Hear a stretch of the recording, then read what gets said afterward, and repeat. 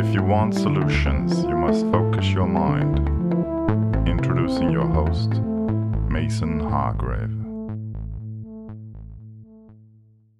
This week I had the pleasure of interviewing Dr. Owen Muir, a psychiatrist here in New York City and co-founder of both Brooklyn Minds and a startup called Sphere. He has numerous ideas as to how to reform mental health care in the United States, both at the financial and clinical levels, of course, informed by his background as a clinician. I met Dr. Owen Muir on Clubhouse, where we mutually geeked out on transcranial magnetic stimulation and its potential uses, not only as a treatment for depression, but mental disorders more broadly. Without further ado, I introduce to you Dr. Owen Muir. So we do the 4 F's here. Yeah. The 4 F's are finding a problem worth solving, framing it such that it appears solvable, figuring out the solution to that problem, and then funding that solution. 4th F. Yeah, it's an important one. I know you have some stuff on that recently, but I do. we may jump into that if that's I mean, I can talk about the journey. cool. Yeah. But let's start with just how did you find? You're a psychiatrist. How did you find psychiatry to be people's lives? I don't even know how to phrase this. Like, how do you find problems in people's lives worth solving? Right. I was a recording engineer. Yeah. In my first line of work, as it were. I went to Amherst College as an undergrad. Yeah. And I spent every waking spare moment in the Slaughterhouse, a recording studio down the street. Got My it. first day there, I got to meet Jay Mascis and Kevin Shields from My Bloody Valentine. Beautiful. Mark Allen Miller, it was the engineer there and a mentor, and I love that man. If Mark is ever listening to anything I say, Mark, I'm deeply grateful. Let's hope. And I started doing recording professionally every fucking weekend. I just actually a record I did my 4th year of college just got issued again on Spotify, so you can go hear it. It's called Last Chance Soda by the band Kid Samson. Oh, awesome. You have to send me the link. I'll put links in bio. It's so good. And we basically spent a month and had access to the entire music building at Amherst College to our disposal because the person who was in the band was the music TA, the keys Wild. to everything. So every actual instrument on the record is a real instrument. Orchestral bells. The only thing we synthed was a harpsichord, but only because it was out of tune. I love real instrument recordings. Yeah. Air moving is great. And so the problem I was kind of solving for myself in going to medical school Right. was I worked for a while as an engineer at Sony Music Studios. Yep. And I hated it. Why would you hate it? Because it turns out the actual process of working in the music industry in 2001, 2002 is that it was dying. And working in New York is someplace where you record a lot of hip hop. And there's no sound moving for hip hop. As in, that's all synths. Yeah. Right. Yeah. I mean, now I actually love And synths. you're into analog recording. I'm super into analog recording. So the discrepancy there was... Well, it wasn't... They weren't making music that had performance, more or less, as a feature. Can you parse that out? Because I suspect that there will be listeners who are mad about you saying that. Now, rap is an art form. Yeah. Rap production is an art form. Yeah. But it is not one that requires the virtuosity of a jazz musician. Define virtuosity. If you're not a rapper, and we'll leave the rappers out of it, but you're a producer, and at that time that means an MPC. Yeah. And that means it quantizes what you do. Yeah. It means you don't need to know anything about music. You just have to have kind of a good ear for groove. Yeah. And you can sample stuff, so you don't even have to write it. And the actual performance of the thing, there's creativity that goes into it. Right. In the same way collage is creative. Mm-hmm. Right. And you can do that's true. Beautiful art with collage. Yeah. But it's different as a discipline than painting. Right. You're certainly not thinking about things like, oh, how do I get this mode to switch to that mode? And, thinking about scales. Is that what you're getting at? But it's not even that. It's the technical amount of proficiency you need to have with the language and production of music to play an upright bass in a jazz band is really high. Mm-hmm. And the amount of dedication and time and energy in your life you have to spend perfecting the craft is extremely high. Yeah. The MPC fixes your fucked up timing. I see. What's an MPC? MIDI Production Center. Oh, okay. Music Production Oh, Center. MPC. MPC 3000 at the time. Got it. And so it was a sampler. Yeah. And it had 16 pads.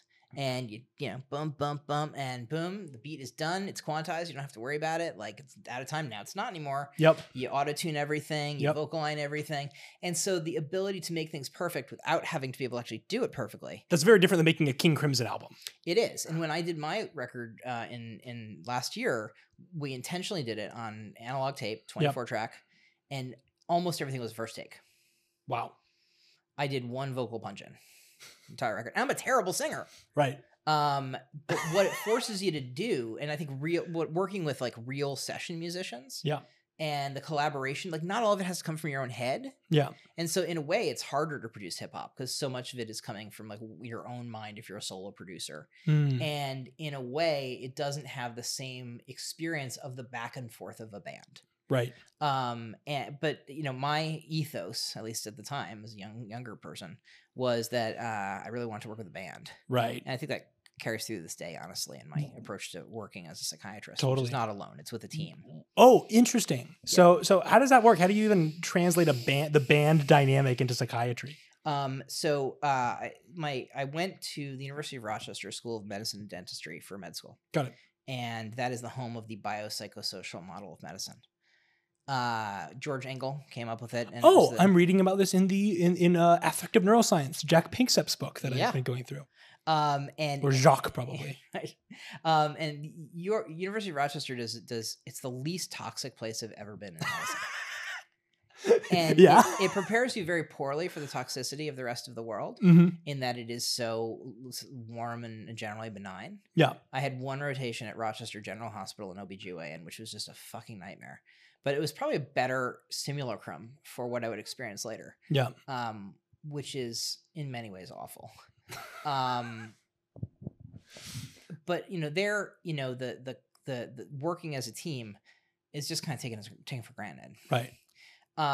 When I got to, residency, I think, at Northwell, now Northwell at the time, it's actually now the Barbara and David Zucker, Hofstra Northwell School of Medicine General Psychiatry Residency Program at the Barbara and David Zucker Hillside Hospital.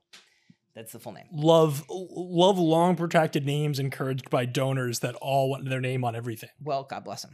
God bless them. No, I won't complain about donors. Love you guys. It was the Marine Corps of psychiatry. Yeah. There were 18 people in my class, which is huge for a psychiatry residency. Oh, is it? Yeah, one of the biggest in the country. Oh, wow. At the time. And that had they did a special thing. We didn't realize how special it was at the time. They let us decide for ourselves what our call schedule would be. What does that mean? That meant the whole residency class got together every month and fucking fought it out about who would be on call when. So how is that special, and why does that shape game theoretically, what does that do to the system? The standard for this is you have chief residents, they decide the call schedule, and it is dispensed from on high. Got it. And so people are aware, in a residency program, the hospital will be covered by a doctor 24 hours a day, 7 days a week, every day, every night, every hour. Yeah. And weekends, holidays, say goodbye. Got it. Never leave the pager unattended becomes your God. Right.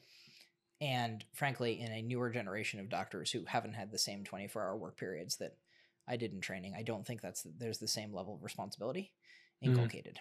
I think that's a problem. So you like the 24-hour shift model? I recently found out, literally this weekend, that the 24-hour on-call model was developed by a surgeon who was on cocaine the whole time. Right. Yeah. So it's not good. It's a terrible idea. Right. However, the ability to take responsibility and to understand that responsibility for the lives of others is yours. Right. Is a tremendously formative experience. I see. And the concept that you should never let that handoff go unhanded off is important. Yeah. And I mean, I have, sorry, millennials, but I just don't see it as much in millennials. I see a lot of entitlement, and I don't see a lot of responsibility, and that is a broad sweeping generalization. Don't worry, I'm Gen Z. I love millennial Yeah, bashing. yeah. But I like there So, is. by the way, I'm the first member of you. I'm as old as you can be to be Yeah. in Gen Z. So I'm as young as you can be pretty much to be in a PhD program. Yeah. So I am the first line of Gen Z entering into PhD programs. So I'm glad that I get to introduce you to my generation in this interview. So I love millennial bashing. Let's get into it. I mean, I think it's maybe not millennials themselves, No, but totally. like there is, you know, I don't want to like worship at the altar of it was harder back in my day, Right. because like it wasn't. Like the year I started was the year the 16-hour work rule for interns started, Got it. but med school wasn't. Mm. Expectation wasn't. Mhm. And my class, especially at least to that cohort, was very much the opinion that we own this responsibility. Right. And so that was kind of like forced negotiation for 4 years between a group of people who had to decide for themselves what to do and how to do it. Right. And that led to some rather remarkable cohesiveness. I think one thing special is our male to female ratio is very off for psychiatry. It's a heavily female predominant discipline. Right. We had 4 women in our class. Oh, wild. Yeah, and this is the luck. That is not the luck of the match. Really is the Marine Corps. Well, I mean, my class was. It Yeah. wasn't that way for everybody else. But we had just, I think, the right mix of Mhm. people and the right mix of energies. And all the women in the class were very much like, oh, I'm so happy it's mostly dudes. Really? Yeah, and I just... I've heard that before. I've heard a lot of... I've heard a lot... You know, it's funny because I was the other way. When I was an undergraduate, I was in physics, I almost exclusively studied with women. Yeah. I don't think I know exactly why. I think I might know partially why. I would get in these weird dominance battles with other guys. Whereas if I was like, for instance, if I were like, I would look at a problem and I would just know that was wrong. And I would say, that's not correct. Mhm. And they would say, well, you know, how do you know? And they wanted to be kind of a negotiation. And I wouldn't negotiate. I would eventually be like, I would kind of explain why it's wrong. But there was like this massive tension towards just me knowing that something was wrong and saying that. Whereas I didn't experience that with women, even though they would be like, let me think about it. And sometimes I would be wrong. And they would be like, and they would work with me on like, and I would be at the end of it, I'd be like, oh, I'm sorry. You were right in the first place. But I just got into these weird, you know, dominance battles with other men. I'm not sure if that was, I'm not sure what that was about, but. I mean, I think there's something to like, it's not so much about individual men or women, but ratios thereof. Interesting. In different contexts. Yeah. Right. And totally. and so at least in this context, we were tremendously supportive of each other. Yeah. I got sick in my 3rd year of residency and ended up going to a psychiatric hospital myself. Mm. And that was a real turning point. By sick? I had suicidal depression. Yeah. And wanted to die. And awesome. Yeah. And walked into the psychiatric hospital and checked myself in. Yep. And is that common, do you think? Do people who have suicidal thoughts often check themselves in, or is it? Oh, I mean, the vast majority of admissions to psychiatric hospitals are to calm the nerves of psychiatrists. Yeah. And the locks on the doors are for the psychiatrist. That's empirical. Yeah. We have studies from Germany looking at locked versus unlocked units, and the rates of elopement are the same. Huh. And the rates of completed suicide are higher with locked units. So unlocked units better. Unlocked units beg the question, what are the locks for? I see. Elopement meaning escape? Yes.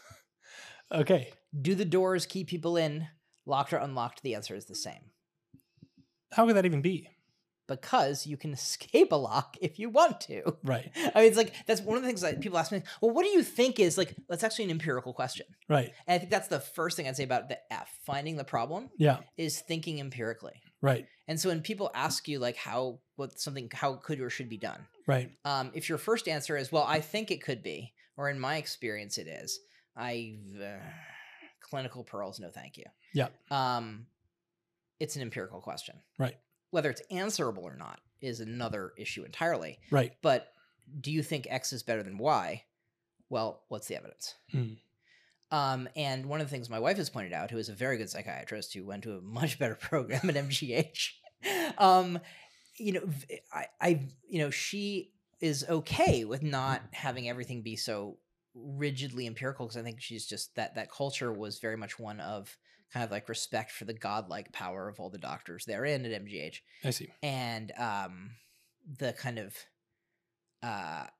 empiricism was bent to their will. I have to ask, are you getting in trouble with your wife here saying this? No, I think she'd agree. Okay, cool. I mean, she's like, I also have a weird brain for numbers and stuff. Yeah. And so it's a little bit easier for me to ask these kind of questions and have the answers at my fingertips. Right. But I think like when we're looking for problems Yeah. to solve, how do you find a problem? Is there an empirical answer to the question you're asking? Right. Is it even a question that's answerable? Right. Is it an answerable question? Well, like if you're asking it, why are you asking it? Yeah. Right. And I got real lucky. In my very first rotation at Hillside, I had Dr. Peter Manu, Yeah. the director of the internal medicine service at a psychiatric hospital, Interesting. who was fabulous at saying, that's a great question. Right. So one of the questions I asked first was, can we give clozapine to someone who's had agranulocytosis from clozapine? Let's dive into that for a moment. A month and a half later, I had a paper. Why would you ask that question? So clozapine is still to this day the most effective treatment for schizophrenia Okay. that exists. Got it. To the point where we have done work on intraventricular administration of liquid clozapine into the brains of people with schizophrenia. Yeah. Schizophrenia is a terrible illness. Yeah. And getting better from that thing is meaningful. Yeah. Importantly, the standards we use for the medications we have are low. The standard for getting a schizophrenia medication approved, an antipsychotic, which all right now have the same mechanism, D2 agonism. Okay. That's D2 is dopamine 2. D2. So it's coded by the DRD2 gene. Okay. Which actually shows up in the GWAS if you look at the GWAS. genome-wide association study. Thank you. So thank God, the gene that codes for the one drug target we have in the illness is statistically significantly associated with the illness itself when you have enough of them together. Got it. In a Manhattan plot, which is how we have these wide ahypothetical studies run. Yeah. It would have been very embarrassing had that not been the case. Why? Because psychiatric genetics is a fucking shit show. Yeah. It's getting better. But seen a lot of startups around there, and I've seen not a lot of success. But this is a great example. Like, is it an answerable question? Yes. How are you going to answer it? That's that's part 2. That's framing. Framing, right? And so I think what you have to do when you're asking, like, is this question worth answering? Well, so people are suffering. Right. Is the way in which they're suffering and the amelioration of it, in the case of schizophrenia, giving them the drug clozapine, and that treatment failing them because it causes a life-threatening adverse event, right? Which in the case of my study was neutropenia, a low white blood cell count, a granulocytosis, a very low white blood cell count, neuroleptic malignant syndrome, or NMS, a rare side effect, and myocarditis, a rare cardiac side effect. Those are the 4 things we looked at. There are others, but those are the main. Those are the big life-threatening potentialities. Small bowel obstruction is also important, but that wasn't in my study. We didn't have enough data on it. Got it. So we did a paper, which was the first paper. And by the way, if you're a scientist, write the first paper on the thing, because then everyone has to cite it. It can be garbage, but be there first for your relevance count on ResearchGate. Yeah, or whatever. This is true. Pro tip.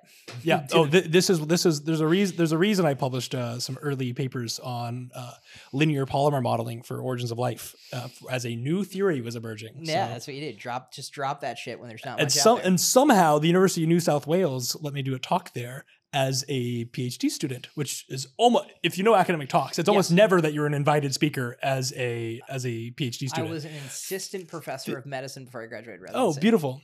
Well, thank God for COVID, because we got to do it virtually. Because I got to do it virtually. See, they would have never taken the risk had it not been for COVID, and I got to say, take a risk on me, and they did. And I have a collaborator at UNSW now based on that talk. So, but you're an assistant professor before you finished residency. Yeah, hilarious.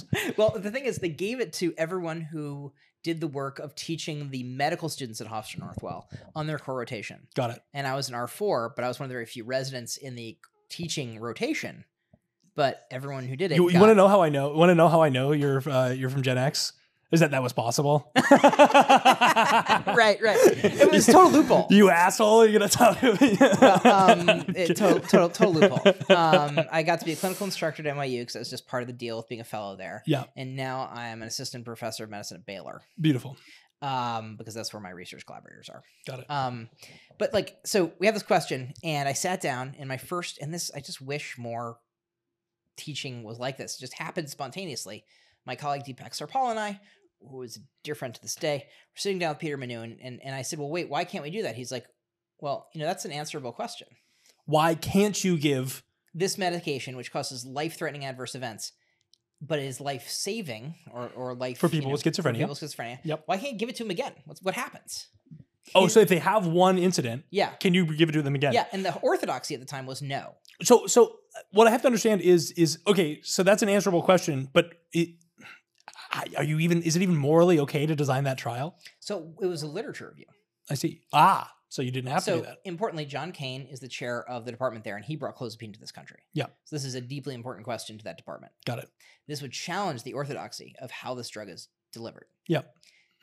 And he gave us a week off to do it. It's a fun question because it's kind of a troll question. It's like it's a question you wouldn't really think of asking. Right. I would say. Right. I wouldn't think of asking that question. And it turns out now we have hundreds of citations on that paper. Fascinating. And it totally ruined me because I thought research was easy. Because we got that done in Schizophrenia Bulletin in like 2 months. Oh, my best paper? By my paper, I didn't even write the thing, but my top-sided paper was the one I did when I was 18. Yeah. Yeah, and I didn't write it, by the way. I just want to clarify. But I tacked on something at the end of a paper that was coming out, and still my top-sided paper. So I think like this is the academic versus like kind of business approach is like, is this an answerable problem? And then like, what do you do with that answer? Right. I think is like an important next step. And the way of thinking about it is different in an entrepreneurial frame than it is in a science or research frame. Yeah. Because practically speaking, as a researcher, you want a paper out of it, right? That people are going to read and cite. Right. That's your currency. That's your currency. It's rep. Yeah. And getting that next paper request, right, or next speaking gig or whatever. That's right. And I think that's probably a bad way to do things. And maybe you'd be able to finally get to your third postdoc and get into become an assistant professor. I think as a physician and entrepreneur, the outcomes are different. Yep. And thinking that way is actually pretty helpful. Yeah. Because you think of different endpoints and different ways of looking and answering questions. So is it an answerable question? Yes. Can we answer it with a literature review? Yes. Can we publish that? Yes. Does that change practice? A little bit, maybe. Yeah. But I think one of the things I learned there was not all questions are worth answering. That's exactly why it's in the first F, right? Find a problem that's worth solving, because tons of problems out there you can run yourself around, and it wasn't even worth the work you did. No, because you have finite time, and you want to solve problems that actually affect people's lives. At least I do. Low hanging fruit. Yeah.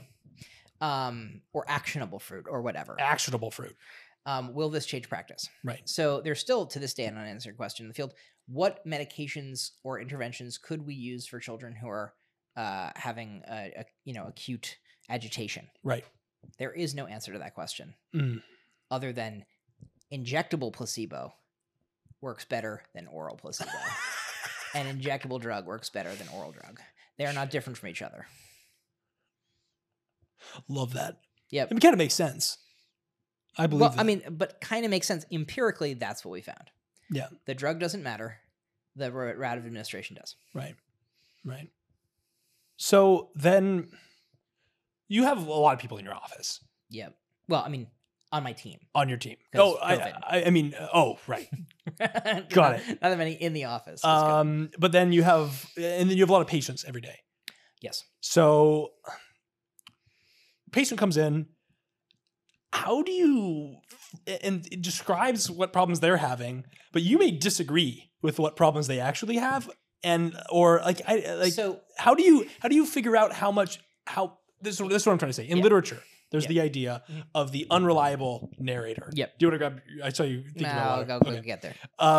There's the idea of the unreliable narrator, and it's when you can't fully trust the narrator of the story, and you have to be in that mindset all day of the unreliable narrator. So I will break it to you.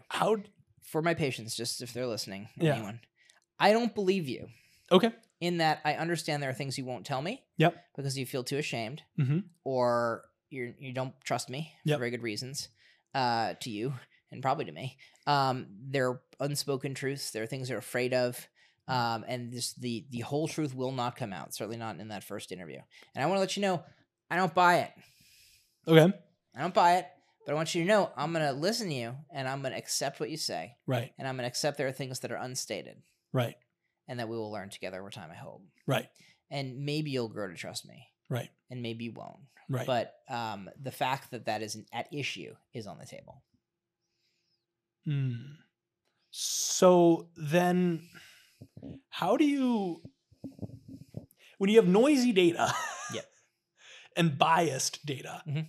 how do you take that and then frame it such that you first of all, how do you even find the problem in their life and pinpoint the problem? Because I might say I'm having, I don't know, I'm having an issue with at work, And but by actually time the issue you is said my that much, I actually already have enough information to make a reasonable differential before you even said the word, because I have 50,000 hours of watching people talk about the problems. right, And so I have more data in the first 30 seconds than you know. right, And usually I have a pretty good idea of what the problem is. And the rest of the time is getting you to a place where you understand that I could understand what your problem is and actually believe that I could have gotten it instead of being going like, you got OCD. right.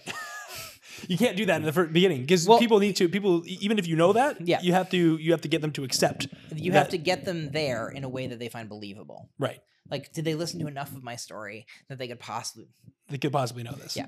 And so I have a trainee who often like will join me for supervisions in the beginning. She's Yeah. watching me do intakes. And she's like, he's a wizard. How do you know how to ask that question? Pattern recognition, right? Right. There are certain patterns to how human brains behave. Mhm. And if you've seen enough of them and you have listened to your patients closely enough, you will recognize patterns and you will draw from them one thing and another, but prepare yourself to be wrong.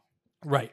And learn the ways I hear in that which... maybe I'm a pop science guy, but I've been reading a lot of Jung, and you hear that in Jung all the time. It's like all over the place in his essays. It's like you'll have a frame.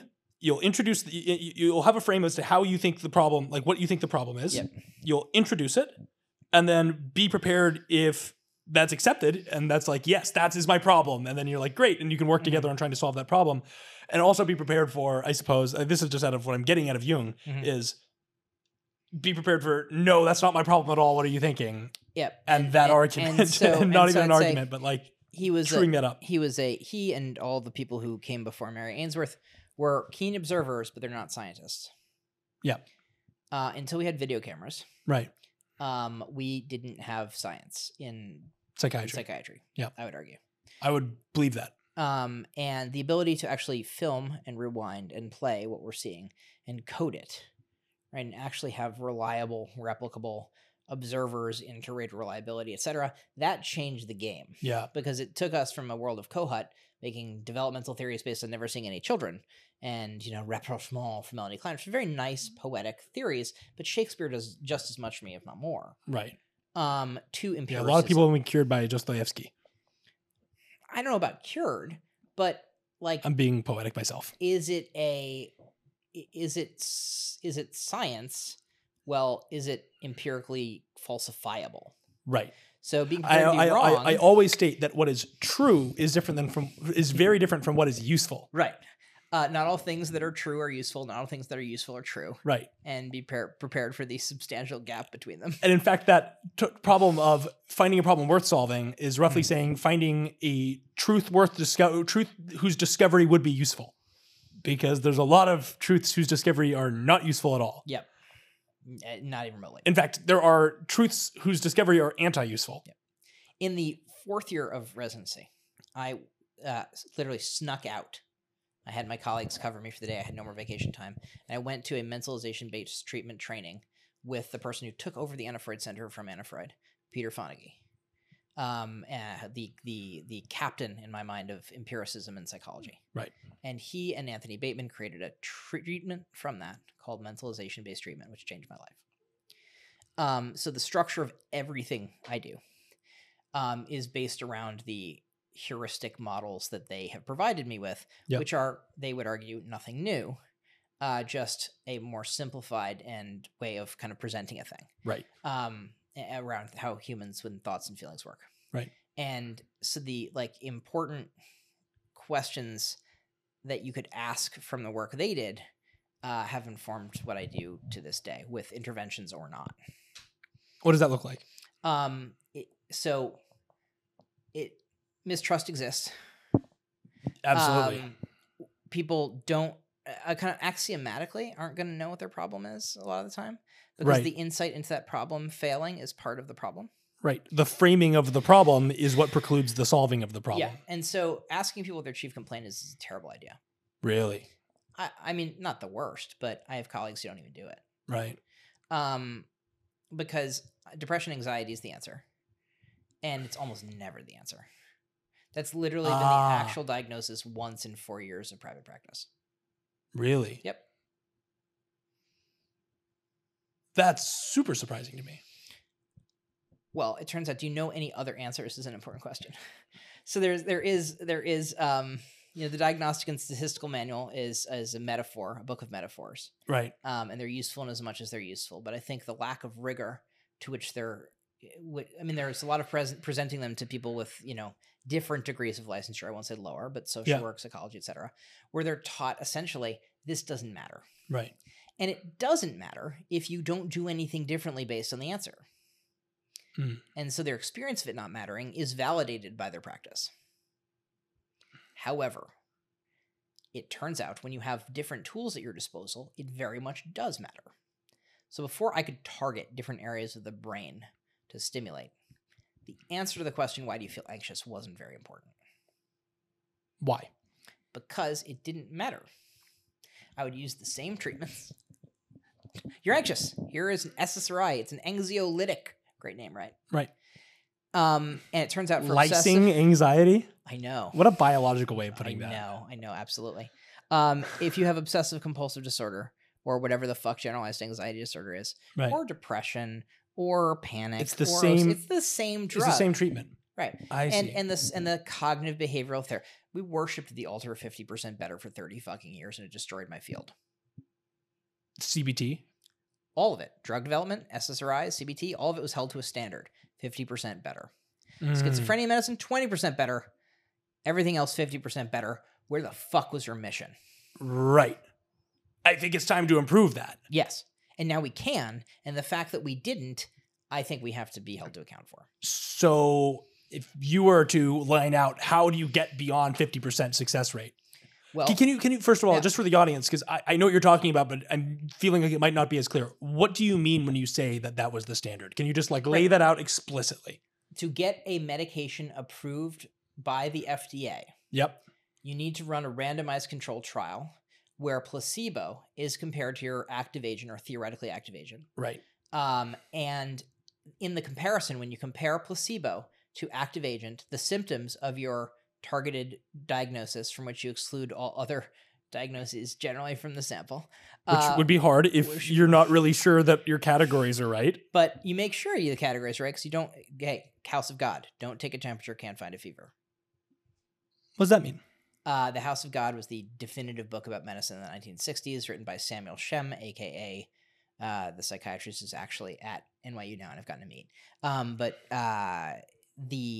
It's a novel. It's theoretically fiction. It's not. It's like anyone in medicine is like, oh fuck, that happened. It is to medicine what Spinal Tap is to rock. Oh, so I have to read it. You have to read it. It's fabulous. Great. I'll add it to my list. But there are rules of the House of God, and one of them is don't take a temperature, can't find a fever. Right? If you want to discharge someone and you don't want to know they have a fever, don't take that temperature. That's what I see. There are other important laws, like they can always hurt you more, which I think are important to remember. He wasn't wrong. Age plus blood urea nitrogen equals Lasix dose. I don't get that one. It's a diuretic, and that's a simple formula for determining the dosage of the medicine to diurese somebody. Oh boy. These were, playful, and buried in them were things like they can always hurt you more. Yeah. So, when you're setting up a trial, you have people who only have the thing, at least theoretically. Yeah. and the thing you're studying, and you treat them with a sugar pill or the thing, and you assume they can't tell the difference. And then at the end of that study, you have someone with a rating scale rate their symptoms, Right. and they'll be 50% better, or your drug is not approved. Right. And So that's a low bar is what you're saying. I'm saying it's a bar we decided on. Yeah. That for therapy too, for cognitive behavioral therapy, thank you, Aaron Beck, that we decided to use the same standard. 50% better was the alter. And are we surprised that that is the results we got? Right. Not well. Their depression wasn't intended to be over with that drug. It was intended to be less miserable. Right. Fuck. That's sad. Well, a lot of people were sad and felt very invalidated because I'm taking medicine. When I started taking medicine for my illness, nobody told me it should work. Right. So I took it for years and didn't. I didn't cause much of a fuss about it. Right. And no one really took issue with the fact that it wasn't And, at a certain point, you start accepting that that's the reality. And Yeah, that's no, all it's ever going to be. And so that's the important part. The confirmation bias in my field is wildly problematic because let's say you have bipolar disorder. Yeah. Or you assume someone has bipolar disorder. Totally. That is the best diagnosis to assume. Because if you treat someone for their bipolar disorder and you give them a drug like Seroquel, and they never have another manic episode, you have cured their bipolar mania. Right. And that will happen 100% of the time with people who don't have bipolar disorder who you give Seroquel to. Like 100% of the time, though, they're mania. They'll never have another manic episode because they never had one in the first place. Right. So misdiagnosing bipolar disorder plus treatments for bipolar disorder equals confirmation bias. But hold on. Then why? Then whatever it was that they were having, Right. that they reported Right. as a manic episode, Right. It was interpreted therein. well, it was interpreted by them as a manic episode. They never interpret anything they do again as a manic episode? Well, if you're the psychiatrist who's prescribing the medicine, you don't. But they may be very depressed. Oh, so what you do, this is interesting. So what you're saying is is that people come in with a bipolar, they get not a very good bipolar diagnosis. Yep. Someone says that what they did was manic. You don't argue with them on the first one. You treat them with Seroquel. Then they come in again later. And they're depressed. And then they have another thing that they might report as a manic no, episode. but they don't because they never had it in the first place. I mean, on average. Well, why is it that they would believe that they had a manic episode, come in, report it, and then get treated with Seroquel except that's again? not what happens. Okay. Generally what happens is they have an experience. They report it to a psychiatrist. The psychiatrist says, calls it, I can treat bipolar disorder. That might be mania. And the problem is if you don't know what mania is, anything can be mania. I see. And there were people who made arguments like Joe Biederman at MGH that all irritability in children was bipolar disorder. Oh, great. So a lot of kids got put on Risperdal. There were more children diagnosed with bipolar disorder than there were adults with bipolar disorder. That's odd. It's impossible. Why? It's a lifelong illness that has an onset at 18 or later on average. So the average age of onset of mania at 10 and the average duration of mania of 1 year is not a plausible thing. And that's the data behind the early studies in bipolar disorder in children. So, but couldn't you argue that it was for a long time you just were underdiagnosing bipolar? Wouldn't that be the argument? If I was going to devil's advocate that for a long time we were underdiagnosing bipolar, and adults don't go in to psychiatrists. It's easier to get children into the hospital for psychiatry or something like that. But no. No, do adults? Because what they were using was a different set of criteria and just calling it this other thing. So, okay, this Because when you follow them over time, they don't develop adult bipolar disorder. This grinds my gears. Well, it should. I'm about to get myself in trouble. Go for it. Great. There's something that we've been saying a lot, and maybe you can tell me if this is real or if I'm annoyed on this on purpose. Mm-hmm. So I was diagnosed with autism at 8 years old. Yep. Right. They had very specific criteria for what is autism. Very recently, they've been talking a lot about women being underdiagnosed for autism. And they talk about this a lot. However, what I have explained to me is, women present differently for autism. But then it's like, and they say, I was able to do this and that because I was masking. And I'm like, I couldn't mask. Why is it that that would be called autism. Is it because of funding? Because there is something that women have that is a struggle that is different? Like the categories are... We have a similar problem for both of these issues. You get what I'm trying to say, what you're right? saying is, I'm upset that people are diagnosing a thing that I thought I understood and gave me some explanatory power for my life. Right. And now they're using that same explanation for something that looks different. Right. Right. And the reason behind both of those things being fucked is probably the same, which is the incentives to make the diagnosis were not the same as the incentives of getting it right. Interesting. Talk about that. Autism as a diagnosis gives you access to massive resources. Huge. Bipolar disorder means that drug is going to get approved. Right. And you're going to have something you can do as a psychiatrist, which makes you feel good all day long.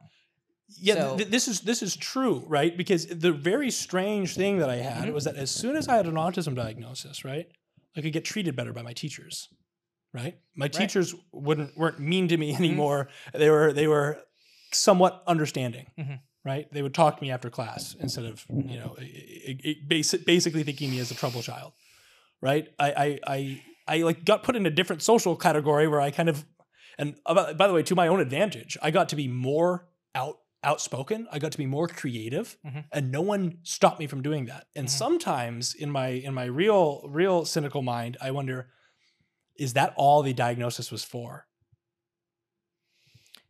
did the diagnosis help you understand yourself?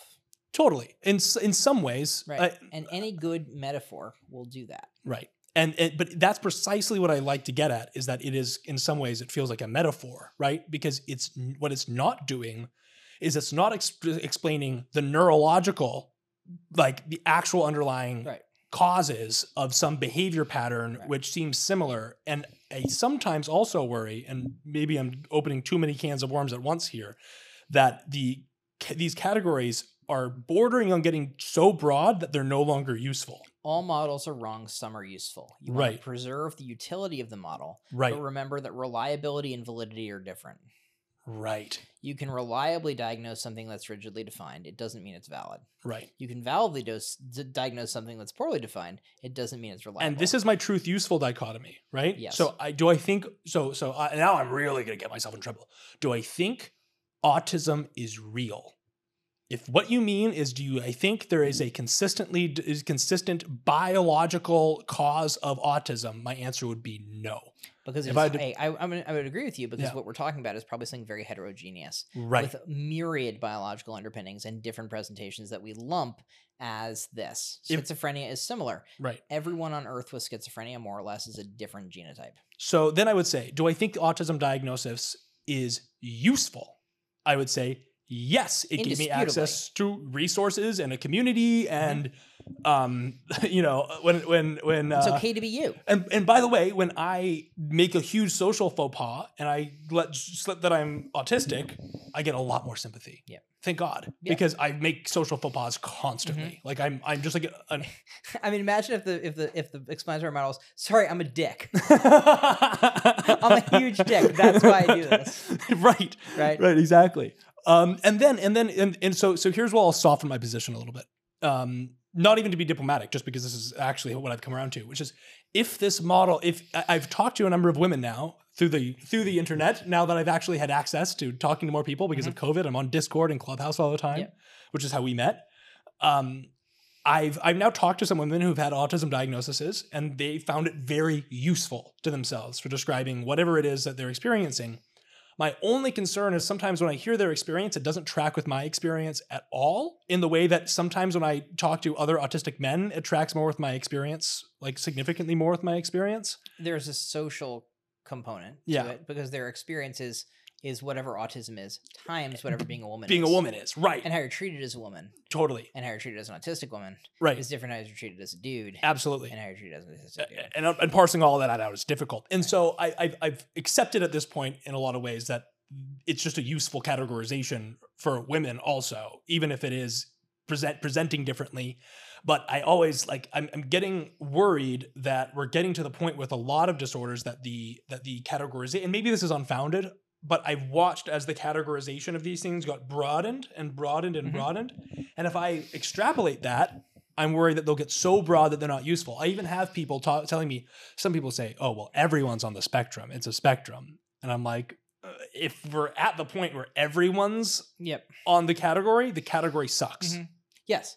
And so I think what for me as a clinician of great experience, practically speaking, Right. the experience I have is working with people who are very sick. Yeah. That's not the same experience people with different license types have, because you don't get trained doing overnight call in hospitals full of people who are just, really tremendously suffering, and their relationships with reality are very different than you see in a, neurotic social work practice. It's just a Right. different thing. Ironically, the treatments we have that are the most effective for suicidal people are psychotherapies. And Interesting. so the people who are learning to deal with suicidal people are physicians, and they're learning things to treat those things with medicine that are least responsive to them. Right. And the people who have the most kind of psychotherapeutic skill are not being deployed to work with the people who would benefit from that the most. I don't think I understand that. Therapists generally aren't the first line if you want to kill yourself. Oh, And they should be. Oh. Or therapy should be. fascinating. So I'm actually a therapy trainer in mentalization-based treatment. I went through 4 years of supervision to become an official supervisor, of whom there are 5 in the U.S. In that approach, which is a psychotherapeutic approach, and I'm a doctor, right. but it's got an effect size of 1.26. So of course I'm going to use it. Right. So what you're saying is that's why you house therapists in-house at Yes. this is at Brooklyn Minds? Yes, so I can train them. Fascinating. And our therapists are able to risk manage suicidal patients dramatically better than I've seen in any other setting, Wow. because it turns out this is a very learnable skill set, Yep. and you don't have to be a doctor. Yep. It's just I happen to see enough suicidal people to get it. Right. So I got lucky. So this is something psychiatrists haven't really hopped on yet. Do you think this is going to be the In the- future? in Is the- this in going to the- happen more often? So in the UK, yes. In Europe, more often. Yeah. In the US, it's exciting, but we don't know it as much because they've done a bad branding job. What do you mean by that?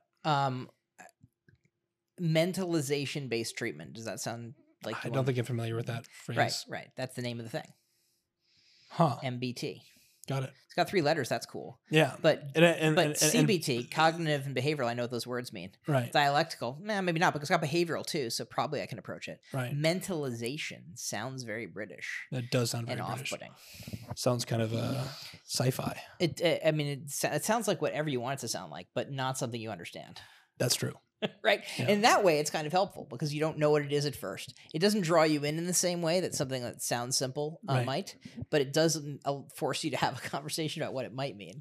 Right. But practically, I think like problems that are worth solving, that it needs to make a difference. Yeah. Like, so if your diagnosis changes what you're going to do, then it matters to make a diagnosis. Right. If you don't have a tool set that's large enough to make it worth changing, or you have a limited, if you have a hammer and a fork, where you're going to spike things with a fork, you're going to hit things with a hammer, and you're going to call it a day. Right.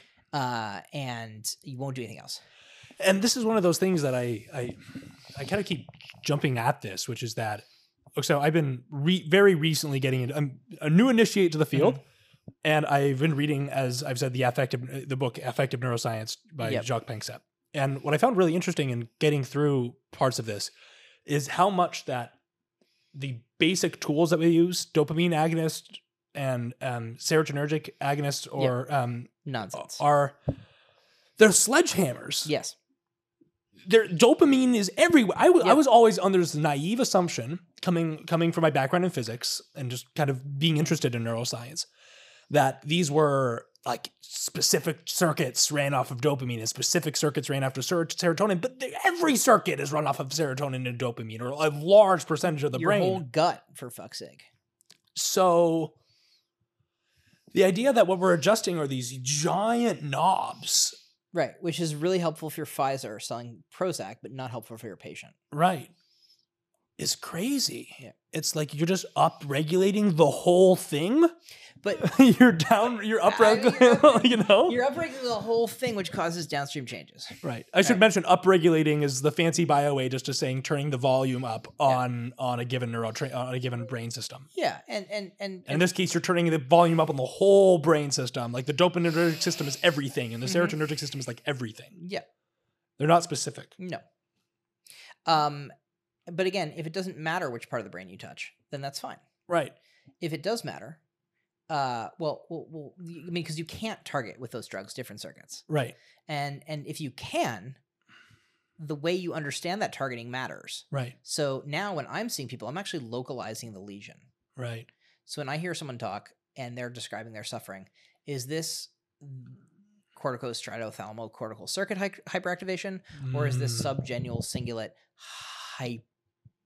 hyperactivation? And I have to either turn down the firing in the subgenual cingulate or turn down the firing in the dorsal anterior cingulate by using anti-correlated regions to get to it. So I think we've reached it. I think we've done it. You know what I think we've done? TMS? Oh, I think we've gotten to TMS, which is which is in some ways our framing of the problem. And let me just, I'll be the podcast host and do the thing. Yeah. And say that basically what we said is we found the problem, which is alleviating people's suffering. Right. We've gotten to the point of a new frame, which I'm really excited about because I should, full disclosure, this is also what I'm working on for my PhD, which is getting interested in the question, okay, one framing of this is, we're currently using sledgehammers. How do we use scalpels? How do we find specific regions of the brain that are associated with different things? How do we make it so the categories matter? We were talking about categories before, and the categories don't matter if all you're doing is all you're going to do is upregulate or downregulate anyway. If all you're doing is using sledgehammers, the categories can be broad and be useful. But as soon as we start using scalpels, we have to tune the categories and start getting them right at a biological level. Yes. And the scalpel you and I are both excited about. And so that's the framing of the problem. How do we go from sledgehammers to scalpels? Go from 50% efficacy to getting to better than 50% efficacy. And the scalpel you were both interested in is called TMS. Right. All right. Let her rip. Okay. What's TMS? Transcranial magnetic stimulation. Is a technology invented by Ted Barker in the UK in the 80s and not patented at the time. And that was, I think, a mistake. You can talk to Ted about it because everyone who's invented anything in TMS is still around. Have you talked to Ted about it? Yep. Go to the Clinical TMS Society. My wife is running for the board. Please vote for her if you're listening to this podcast. Carlene McMillan for Board of Directors of Clinical TMS Society. I'll co-sign that. And importantly, so everyone's there. So it's like, why do we do that with intermittent theta burst? Rich, why'd you do that with intermittent theta burst? It was the same pattern of firing we saw in rat hippocampi, so we decided we'd try it.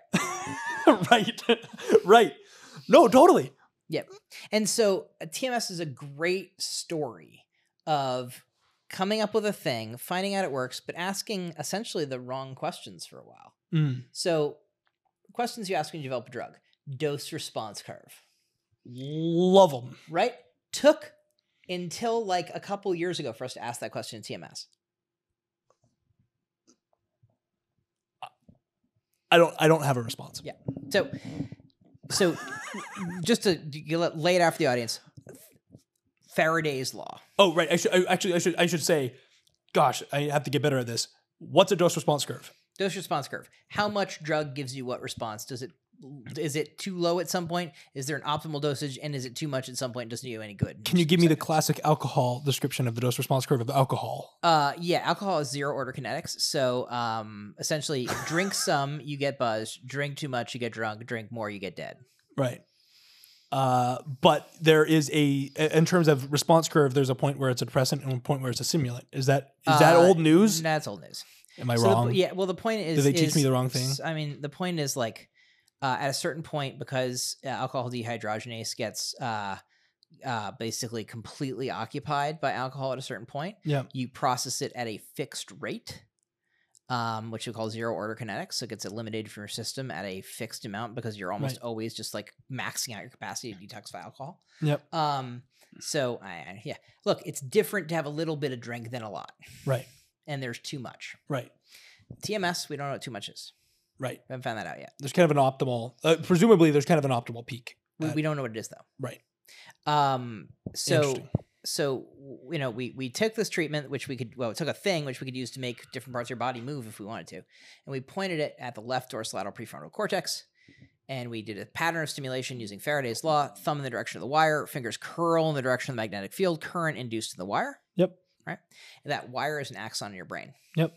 And it carries current. And so one way of looking at neurons is their wires. Another way is you think all about the chemicals of the axon terminal. I think that's kind of silly. Yeah. Because in this regard, you can point a magnetic field generating thing at wires and induce current. Right. And so just like every other fucking thing in our modern world, Faraday rules. Yeah. Um, Faraday Maxwell is one of my favorite biographies Yeah. of all time. There's a great biography written on them and really fascinating. Highly recommended. Link in bio, probably. so that relationship, it turns out, matters, right? Yeah. And so neurons firing more or firing less, depending on what you're doing with it, given the pattern of stimulation, long-term potentiation or long-term depression. You exercise, you get a bigger muscle. Right. You exercise your nerves in a specific way, they fire more strongly. Right. And it turns out the functional connectivity relationships between the nodes in the network also matter. Mm-hmm. So if what you're trying to do is X thing, you don't actually have to stimulate at X spot. You can stimulate at a spot that's functionally connected to X spot or anti-correlated, for that matter, which Right. means activity goes up in one place, goes down reliably in another. Right. This is the fancy word down regulating. Yeah. So it's you can up, down, left, right, start, stop, start, stop. Cheat code, Right. the brain, Totally. without cutting into it. Yep. Using magnetic stimulation. Right. And you can change things. And those things can get from state dependent things like depression. Yep. To trait dependent things like OCD. Mm. And trait dependent things like hypnotizability, which has a stability in the brain of handedness, roughly, but is modifiable, at least theoretically. Handedness. Handedness is the thing. We haven't done that yet because there's no clinical rationale, but Nolan has done studies on hypnotizability using clinical populations with fibromyalgia to modify their pain threshold. And he can modify something with a stability of 0.8. Handedness is 0.9.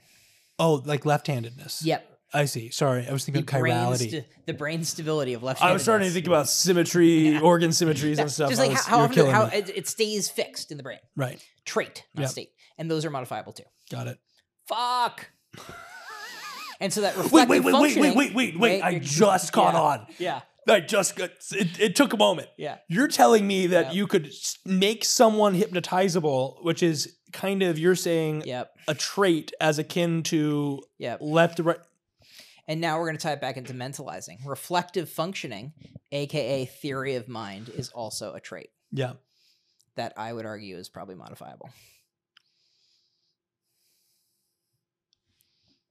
Say that again for the audience and for me. So there's a book about this Yeah. by a dude who had it done to him called Switched On. Hmm. A guy with autism who got treated with TMS and ruined his relationship with his wife.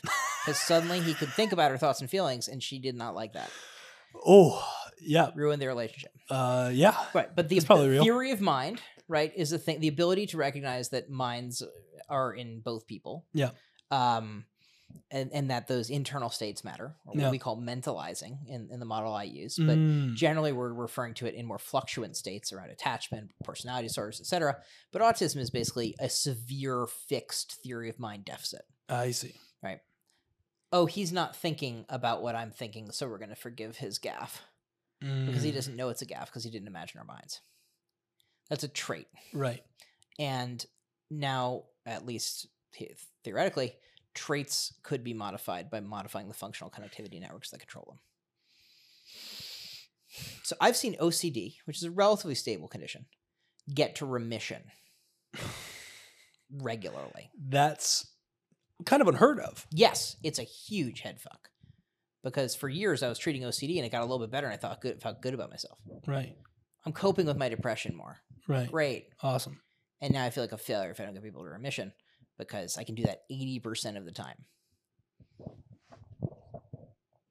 Yeah. Ridiculous. With 13 failed medication trials on average. So I'll be selfish for a moment. So I'm doing my PhD on this topic. Yep.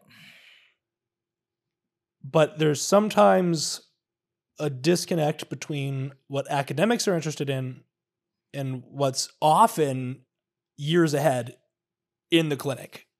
Sometimes it's the other way around, but often the people who are boots on the ground are figuring things out and we're kind of the explainers afterwards. Mm-hmm. I think a lot of the time the model that people have in their head is that scientists figure out how something works and then it goes top down, but often it's bottom up and both happen. But this sounds like it's something that's a little bit bottom up here. So Nolan was working this out at the same time we were working it out. Yeah. And we compared notes over brunch. Yeah. And found out we had the same remission rates. So we standardized no. we standardized the protocols we were using, and now we have shareable data for the FDA. Nice. Yeah. Now he is a stone cold genius. Like, he was a neurologist before he's a psychiatrist. He's like 3 years younger than me. Like, it's not fair. He's so good. He's an inpatient I psychiatrist. love working with those people. If I'm not like a little bit annoyed by how smart my colleagues or partners are, I'm like, no, I shouldn't be working. But with I them. have different gifts, and I will just Totally. I am good at explaining stuff. Why do you think I want you here? Right. So, and I'm probably better at explaining stuff than most people who have my gig. Right. And that matters for a bunch of reasons, because I basically shit pull quotes. Beautiful. And so, in brief, depression doesn't have to be that way. Right. We have interventions that can get people who are suicidal reliably not so in a matter of hours to days, not weeks to months to years. Right. And the same may be true for other psychiatric or neurological conditions. Totally. And TMS is one approach to that, but I would argue effective psychotherapies are another, and for different things, because you can be not depressed and your life can still be shit. Right. I have a kid who I've gotten from 40 on the HAM-D to 0, and he started drinking dextromethorphan. What's dextromethorphan? Dextromethorphan? Yeah. Robitussin. Nice. Because he couldn't cope with the experience of no longer being depressed. Got it. Because there were so many other things that didn't make sense anymore. Right. One thing that I often think about is that just because you solve someone's proximal problem does not mean you solve their life. Yes. Because I think actually when we hosted a clubhouse room together, you mentioned this, that like you have a certain amount of time. I'll use a different metaphor than you were using, but you have a certain amount of time where you're like, your boat is getting filled up with water. And before you had your hands tied and you couldn't bail the water out. Yep. Okay, now your hands are untied, but you're still in a sinking boat. Mm-hmm. And you need to start bailing water out. Right. And there's like a practical level of like there's a certain like set of practical skills and knowledge that you have to like build up and work those muscles in order to get the ship bailed out so you can start sailing again. Right.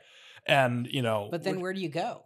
And then, well, that's a whole other question, right? Okay, now we gotta now my house is clean, my bed is made, my food's in the fridge, I have a job. I have a patient who summed this up perfectly. With every other treatment, I was moving around furniture in a house that was burning down. Right. And I feel like here I've raised that to the ground and built a solid foundation. How'd you do that? Said another group member. TMS and MBT. Yeah. But you still have to build a new house. Right. Right. And so I think like when the question is how do I alleviate human suffering? Well, there are answers to that. And you can alleviate certain kinds of human suffering. But when you actually get through the process of doing so, you learn there are other problems that are just as, if not more interesting or important. Yeah. So once you know something like, if I give you the piece of information we just accepted as true, that transcranial magnetic stimulation can in 80% of people in 5 days get depression to remission. And that is a replicable standard. Right. Now, with that information, what the fuck do you do with it? And that's the problem I actually want to solve. Okay, let's dive in. Right. So I thought the question was, how do you solve human suffering? Right. And this is just a variant thereof. There's obviously many more ways people can solve And you found, shockingly, by framing it in the kind of sledgehammer scalpels methodology, and you found this technology, TMS, that could be a scalpel, that problem kind of, you feel... That's a nominal is problem solved. For me. As far as you feel is necessary to take it before taking next steps. Right. Well, once you know that, what are you stuck with? Right. Especially compared to the rest of the things in your armamentarium. So if I have a thing that works way better than everything else, yeah, and I have a bunch of stuff that works less well, yeah, and you're living in the real world, where almost no one is using this, correct, and where it's what am I right in saying that this is only something you can use on people with treatment-resistant depression? Not necessarily. As in, that's not what I'm asking. What I'm asking is, legally, is it something you can only use? So as a doctor, you can do whatever the fuck you want. Wait, do I have my hands tied just because I work in science? Yep. Why do you study in treatment-resistant depression? I'll give you the answer to that. Lower placebo response rates, easier to run the study. Oh. 0 placebo response and 13 treatment failures. Fascinating. less functional connectivity between left DLPFC and subgenual cingulate on fMRI. Got it. No placebo response means functionally, this is why OCD is great to study, treatment-resistant OCD. No placebo response. Yeah. So if you get a result, it's real. You don't have that 40% fucking thing they have with meds. You know, when you compare one half-assed med to a placebo half-assed med, you need 2,000 patients in the study. They got FDA clearance for OCD treatment with 99 patients. Wow. No placebo response. That's why you study treatment refractory. It's not because that's the only people it works for. Fuck. So I got a thing, and I'm sitting here looking at this thing and going, look, we're going to replicate this. The data is going to pile up. We're going to know this is the most effective thing in the world. But guess what? I can't do. What can't you do? Get it paid for. Funding. Number 4. Boom. Boom. We're at the 4th F. I knew this is the first podcast where we've gotten to the 4th F. I'm so excited. I had them in mind. Thank right? you. I'm a glad I structure preloaded in this. mind. So the problem turned out not to be what's the best science to help my patients. Right. The problem turned out to be, how do I gronk the system that we're working with that sees this and goes, nah. Okay, so funding. For whom is this creating value? For whom is it not? Mentalize the system that is quite disintegrated. So how does insurance work? How do I think it works? Yeah. I'll take a wild swing at it. Insurance works based on... Oh, I see why you're asking this question. Insurance works because, based on this, you have a group of people who get together, they pool their risk together. The distribution of illness is supposedly, and roughly is, that like one person will have people have a catastrophic failure in their health at different times, and most people won't have a catastrophic failure at all. So in your group of, let's say, 1,000 people, one person gets a catastrophic failure, and all the other 999 people have pooled their money and have saved that person, that 1,000th person, from their catastrophic failure. Yep. And what the medical insurance companies are doing is they're profiting off of that delta between the amount of money that's coming in and the amount it actually cost to run that treatment. So now, assuming that's true, okay, which you'll find out it's not. What if Lovely. you took the profit on that? Can I ask? Was that the response you expected? That's a good response. Okay. It's how traditional insurance markets work. Okay. It's not how health insurance turns out to work financially. Very excited to learn. There is a law that says that for fully insured health insurance plans, where all the risk is managed theoretically by the plan, that they are capped in the amount of profits they can make at 15 or 20%, depending on the size of the group. Functionally, how does that change the game theory? Tell me. They're capped at the amount they're able to profit. 20% is the amount you can profit. How do you increase shareholder value? Are you saying a proportion Yeah. of... Oh, so God. You figured that out in a second. Lawmakers just passed that fucking law. So, okay, I'll spell it out. I mean, to be fair, I'm a physicist, right? So Sure. Great. So, I wish more of you were around when this is being debated. well, we can chat offline about that, but because I'm excited about that. But the reason proportion matters is because if you have a 20% law, then what you do is you raise prices. So you have two ways of making money in general, right? Yep. Which is increasing your slice of the pie and increasing the size of the pie. And we froze the slice. And we froze the slice size. So what you get to do now, all you get to do now is profit off of making the pie bigger. Right. Which functionally means increasing the cost of healthcare. Ta-da! Oh, okay. So, okay, things that you develop get dumped into the system. Right. So importantly, there is nothing evil or wrong about this. Yeah. Companies exist to maximize shareholder value. Right. They follow the incentives that are in front of them, like all people. Right. Or all people-related systems, right? If you're told maximize shareholder value, and the only way you can do that is by raising the size of the pie. Yeah. You will find ways to tell yourself you are doing anything but just driving up the cost of healthcare. But that's what you'll do. Right. This is the classic adage in game theory, which is don't hate the player, hate the game. Yep. And the issue is that the incentive structures or what developed the system you see. I think I see a lot of people whose whole ethos is saying, oh, well, given this incentive structure, people should ignore the incentive structure and just be good people. So the irony is what I did was that in my practice, Yeah. and that helped us break the model. You know what's funny about that is that isn't exactly what you did.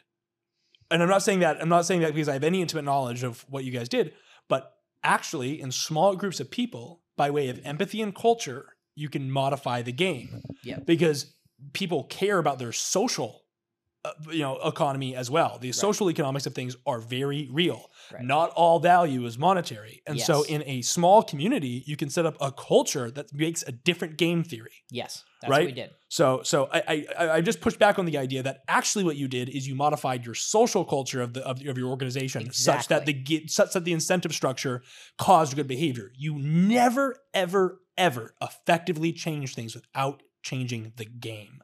Correct. So the problem that needed to be solved was what game we're playing. So what game? So we know the game we are playing, Right.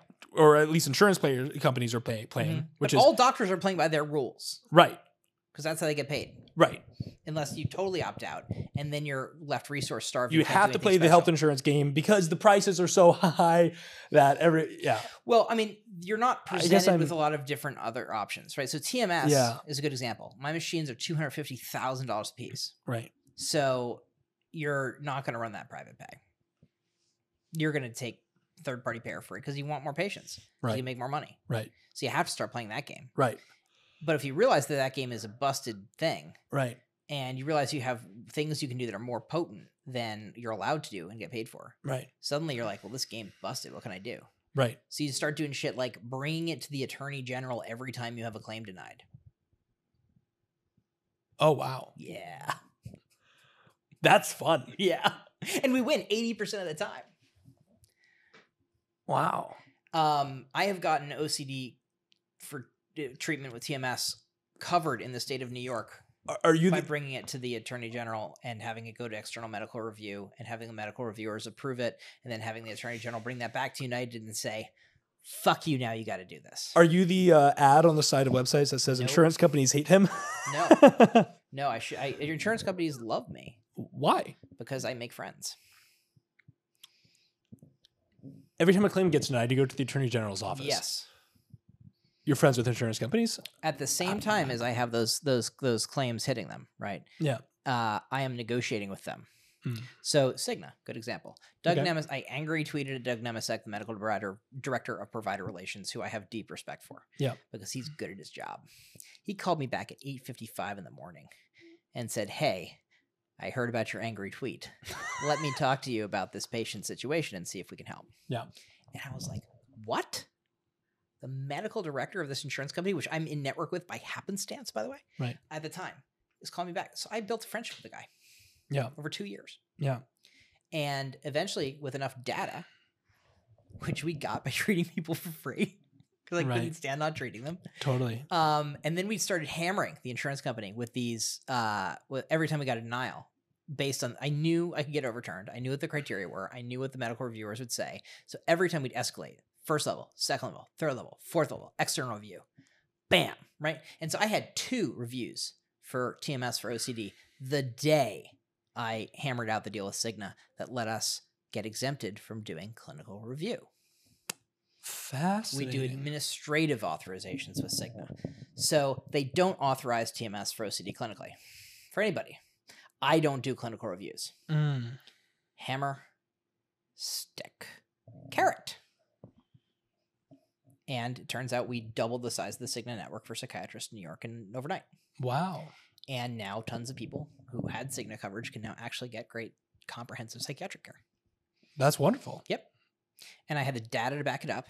And I had the looming threat of multiple in a day reviews with the other medical director saying, great, you're denying it.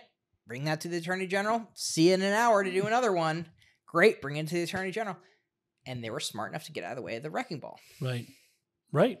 Yep. And furthermore, by developing the relationship, you have this opportunity to kind of change when the the culture. Clinical TMS Society came to Cigna and was presenting data about coverage for TMS, They were the most receptive company in the game. Shocking. And I'm like, well, yeah, I know, because Doug and I are friends. I've been telling them about it for years. Right. Right. And they see the utility, and especially the behavioral health side, like it's a rounding error. Mm-hmm. Causes problems, it's rounding error. But generating value, it turns out, by reducing cost isn't something that works in the game structure we have.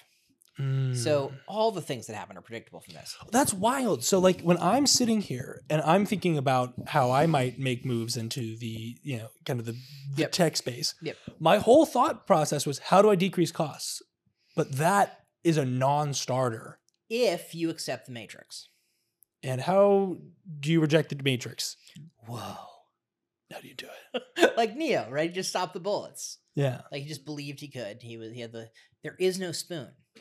There is no spoon. There is no spoon. So if you're looking for a solution, you can look at what the existing structures are, but those are not the only ways to look at the problem. Right. So who in the system is something like valuable to that reduces cost? And this is applicable across all of this twisted market, right? Someone gets hit with that cost. Yeah. Someone's People. And to whom is that a problem? Well, it turns out the answer is because I'm mental, no one's going to care about mental health. Like people with mental illness were the first killed by the Nazis. Yeah. Like nobody gives a fuck. Come on.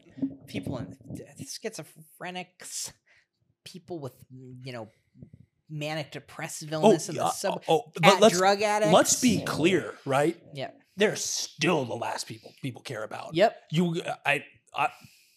I emotional for me in a way. I was in Santa Cruz. I lived in UC. I went to UC Santa Cruz. I lived in Santa Cruz, one of the highest homeless populations on the planet. Yep. And when people come to me and they say something, so I had a conversation with a neurosurgeon over at Weill Cornell, who's from Germany. Mm-hmm. She comes in and she says, "Do you guys just not care about your poor? Shame on your country for not caring about your poor." Mm-hmm.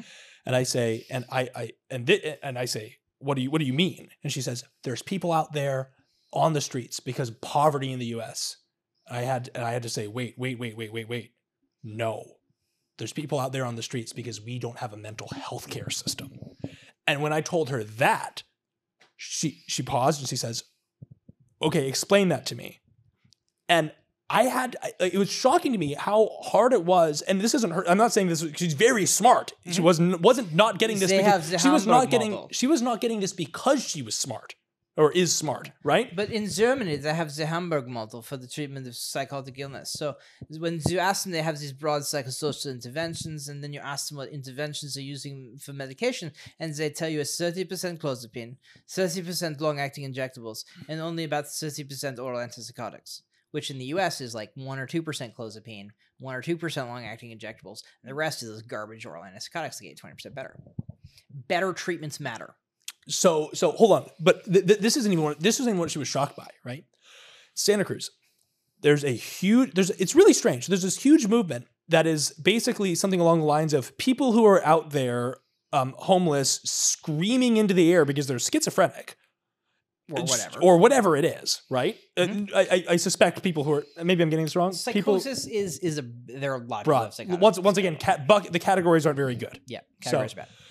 People suffering in ways that make them off-putting to others. Absolutely. And actually, I'll finally get it on record. Finally on record, which is that my long-term joke has been that autism is a social category that you put people in who make you feel like you're in the uncanny valley. So finally on record saying that. I've been saying that for about a year and a half now. But these people who are absolutely suffering. Yes.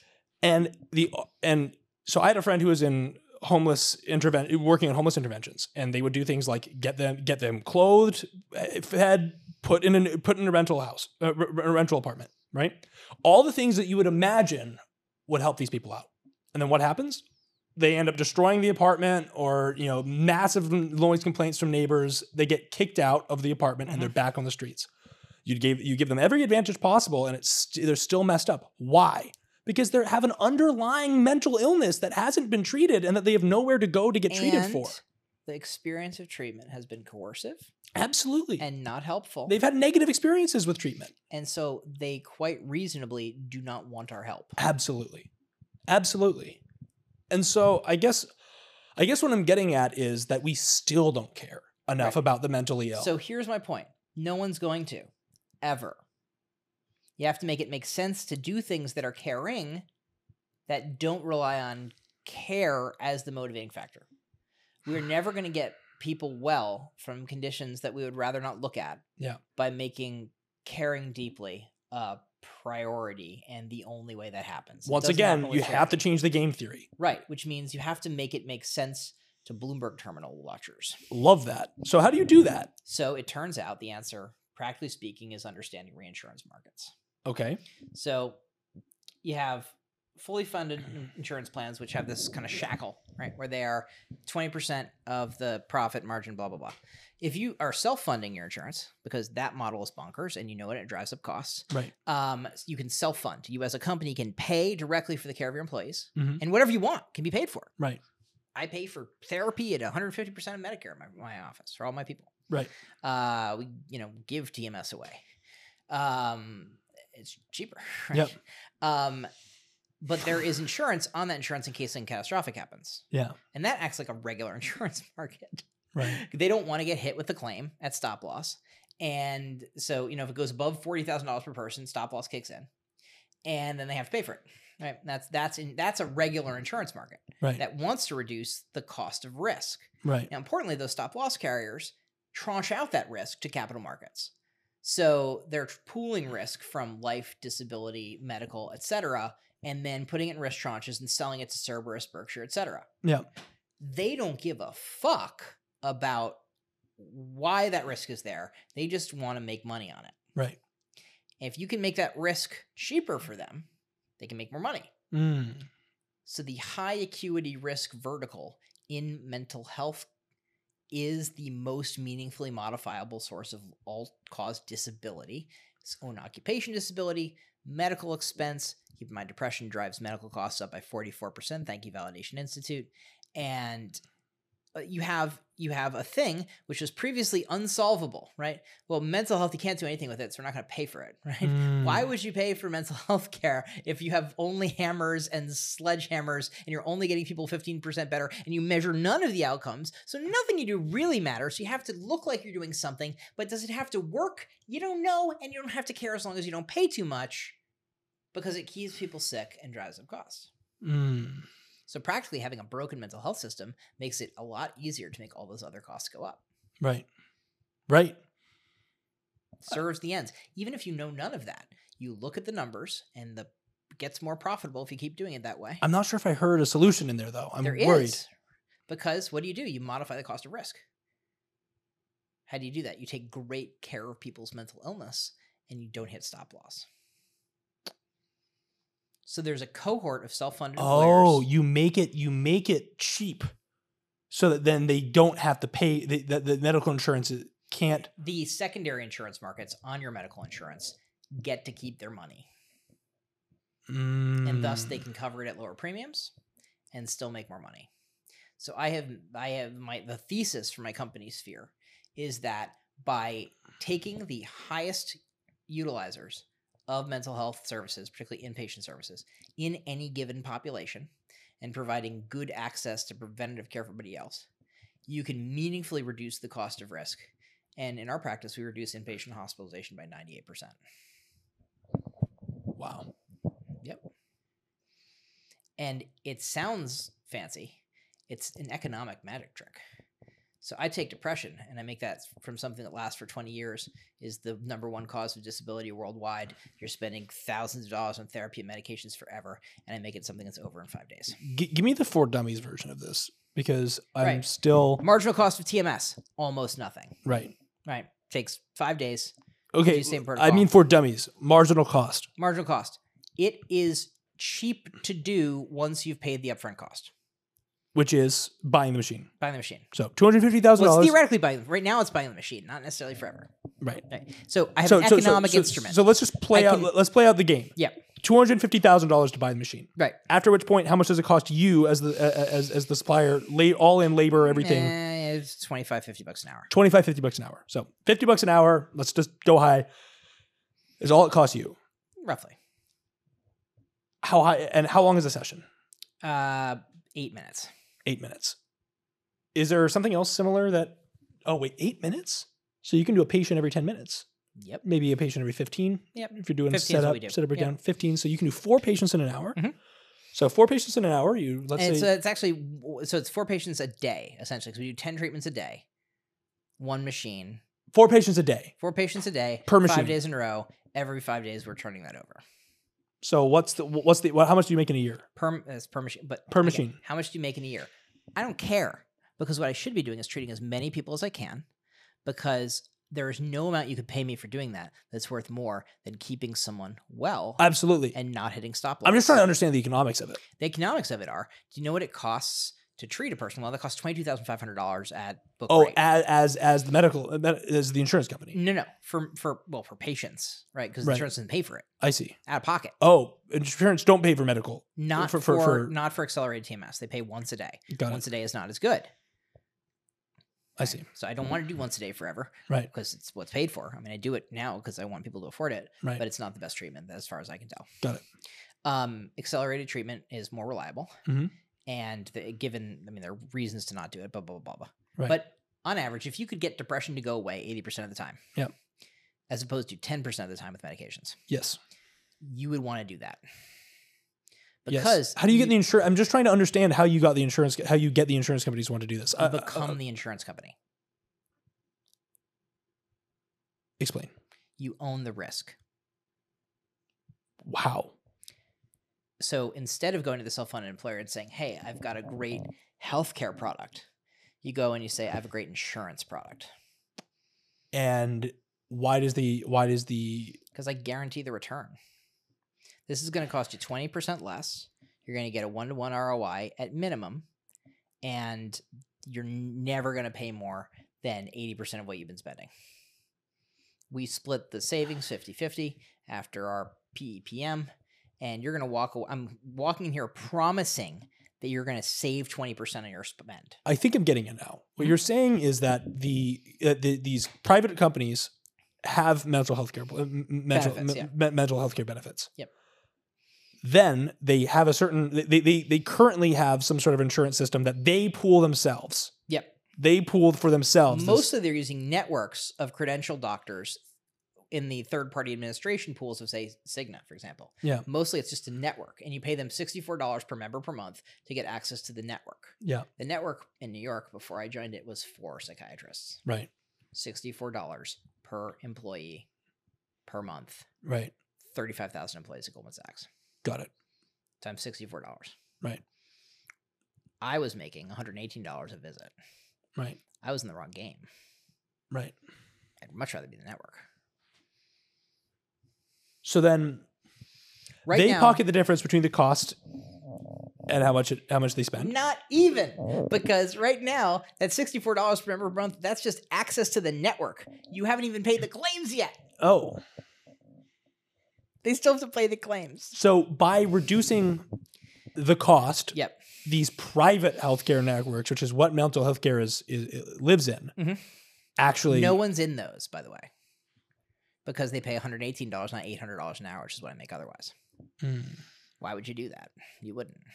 So right now in healthcare, you get paid for the pencil you use on the test and taking extra long. Yeah. Did you ever want to take extra long on a test? You want to get it fucking done and get the answers right. Right.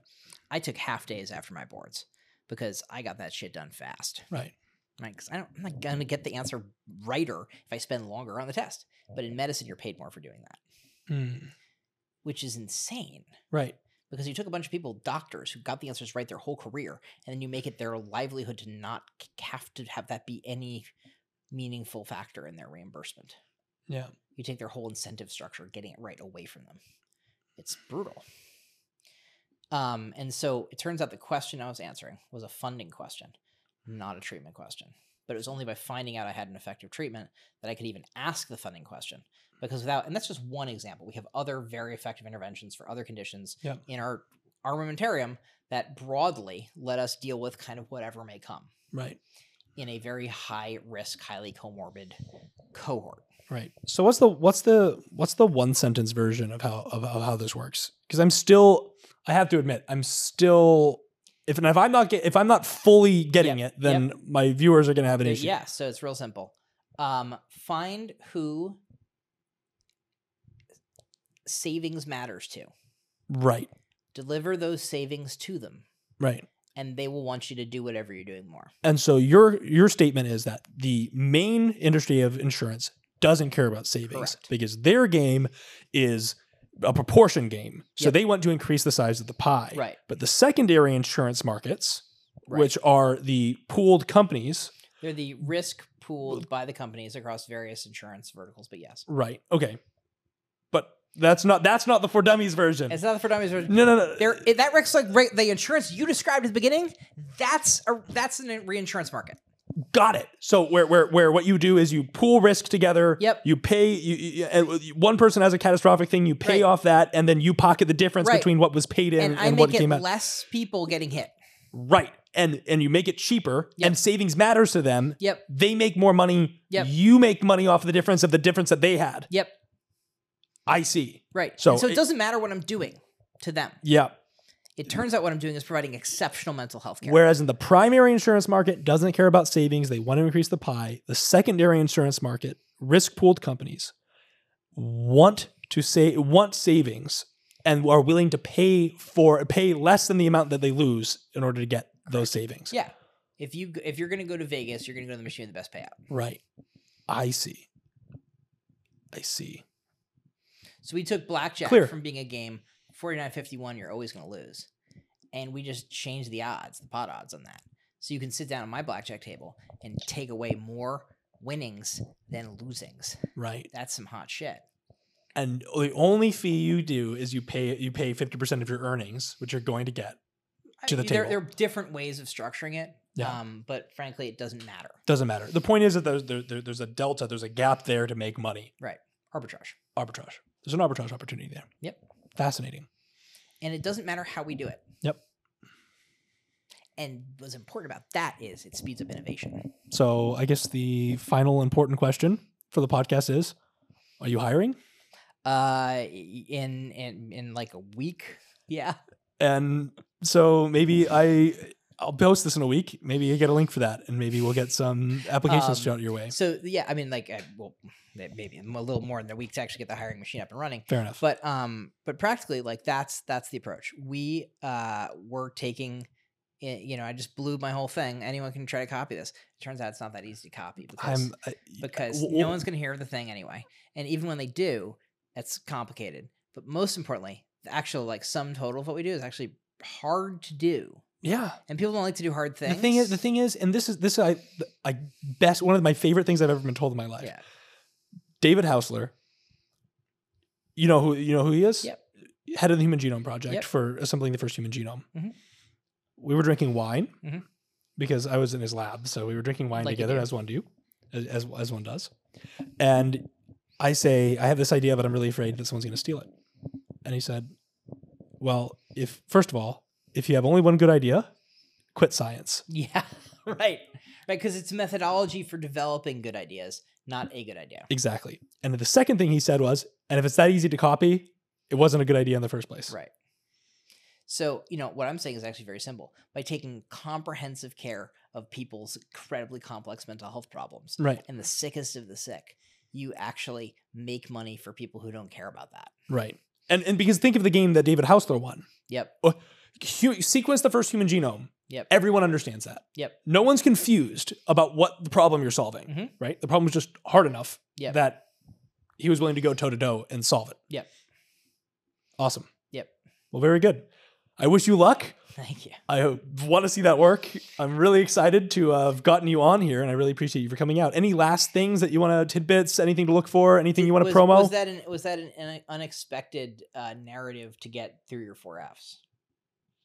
Oh, was it unexpected? I think these 4 Fs were designed to get that narrative. Okay. I like it. Are you satisfied with the answer? Absolutely. Um, I'm satisfied to have finally gotten the fourth F out there. Okay. Funding matters, but it's not necessarily the funding you think it is. It's like having a business model that people can buy into. Maybe the final F should be financials. Financials. Definitely. I might modify my Fs. Yeah. I'll think about I it. have other things I can say about funding, which are entertaining. But you know what we'll do is we're gonna save it for. I can tell we have it. I can tell we have another episode worth of material here. That's next. We get. You know what? This is what we'll do. Once I'm established enough that I won't get the Nobel Prize winners of Rockefeller won't. Just the economics of psychedelics. Yeah. Hypothetically. I'm interested in that. Yeah. Well, anyway, once again, thank you for coming out, and I look forward to seeing how this progresses. Thank you. Thank you for tuning in to today's episode of Solutions. I hope you enjoyed listening to it as much as I enjoyed making it. And if you did, I would really appreciate it if you would pop onto YouTube and like, comment, share, and subscribe, as well as share the podcast on any of the streaming platforms on which it's available to all of your friends, family, and anyone else who you know who is interested in science and science communication. The more you share, the bigger the podcast gets. And that really helps us out from getting this sort of frank dialogue between scientists spread to a more general audience. I do believe it's important that the public sees what it looks like for two scientists to dialogue so that we have a less abstract idea of what it is that scientists do and what scientists sound like. So the more you share, the more that message gets out, and the more we can spread any solutions that might come out of these episodes. Anyway, thank you again for your support, and I hope to see you at the next instantiation of Solutions. Goodbye.